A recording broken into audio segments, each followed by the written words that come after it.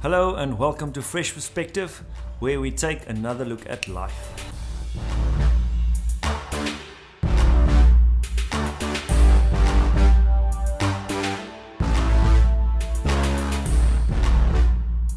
Hello everyone and welcome back to Fresh Perspective, where we take another look at life.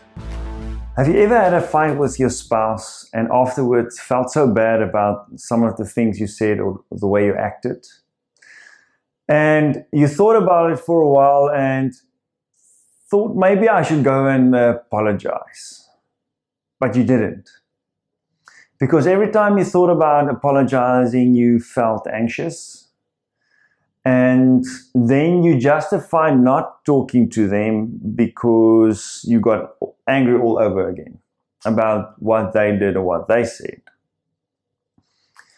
The real reason you're not having that conversation is fear.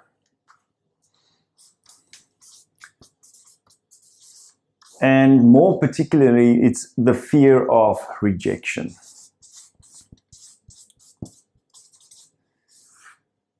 You're afraid that you'll be vulnerable and apologize, and then your partner will still be angry or not accept your apology, and that will make you feel rejected or even abandoned. That's what's really going on. So how do we deal with that fear so we can have those conversations? Maybe you've guessed already, but this is all part of dealing with slow pain. I asked you last week if you are avoiding pain by avoiding important conversations. And this is what I meant. This is what I was talking about. If you think about having that conversation, you're actually using your imagination. And you're imagining the worst actual outcome. So you create it. You create that outcome in your mind. And based on that image that you see, you avoid the conversation. So what I want you to try and do is imagine that worst case scenario in more detail, exactly what will happen, and then imagine how you can still act in a compassionate way, how you can still have empathy with your spouse and listen and pay attention to what they are saying. You actually then equip your mind to deal with that situation. And if you imagine it again and again and again, you actually also deal with that fear because you help your mind get used to that feeling and show it different ways that it can actually deal with it by seeing different scenarios, different ways that you act and react to your partner's response to your apology. Okay, I hope that makes sense. So what then will we say about grow pain? Because grow pain has to do with our goals and dreams, the fear will be the fear of failure.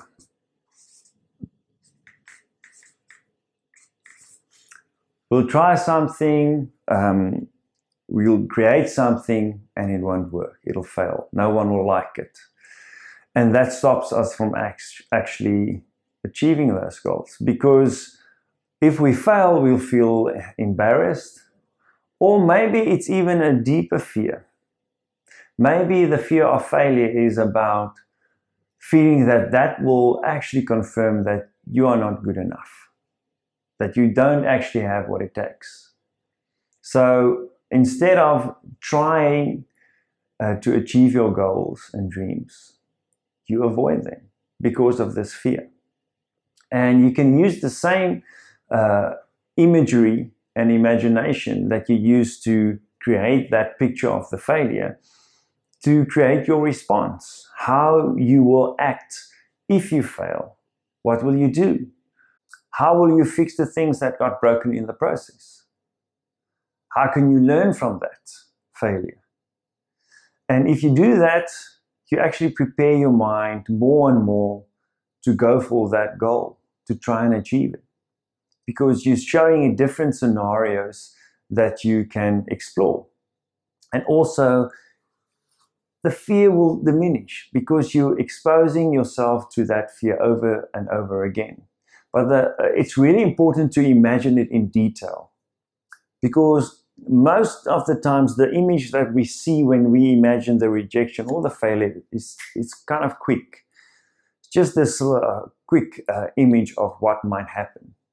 And then we go immediately to the fight or flight mode. We get angry and we withdraw, or we use our anger to actually push our partners away. So you have to get into the detail of both these scenarios and imagine exactly what will happen if that rejection or that failure realizes, if that is actually what happens.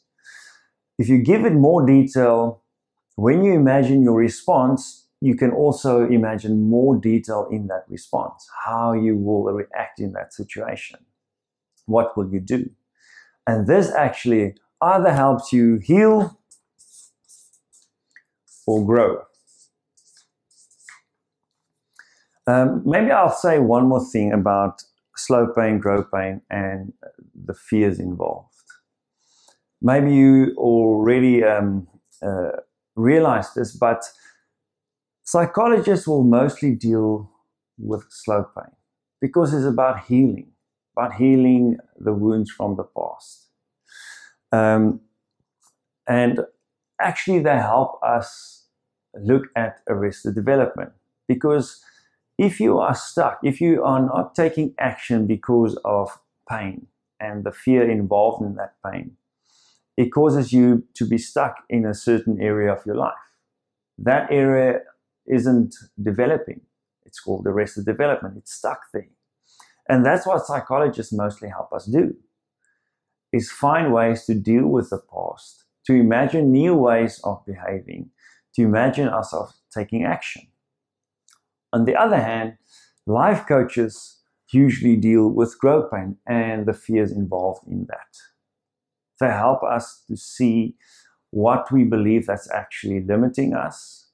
They help us set goals that's realistic and can help us gradually get to where we want to be to achieve what we want to achieve. So I want you to try and be your own psychologist and life coach by using only your imagination. And you can even write down the details. So this is what will happen in the worst case scenario here, and this is what I'd like to be able to do, even if that happens. And if I fail over here, this is how I can respond, this is how I can fix it, this is what I might learn from it. And if you go through these images and think about what I want to be able to do afterwards, you are already learning. So you don't even have to go through the experience before you learn. You learn things already. And that equips you to even better deal with the scenarios, to even better facilitate that conversation where you want to apologize, or equip you to go for that goal and dream in a more determined and confident way. Okay, I hope this helps and makes sense to you, and hopefully you've gained a fresh perspective. Thank you for joining me, and I'll see you again next time. Keep it fresh.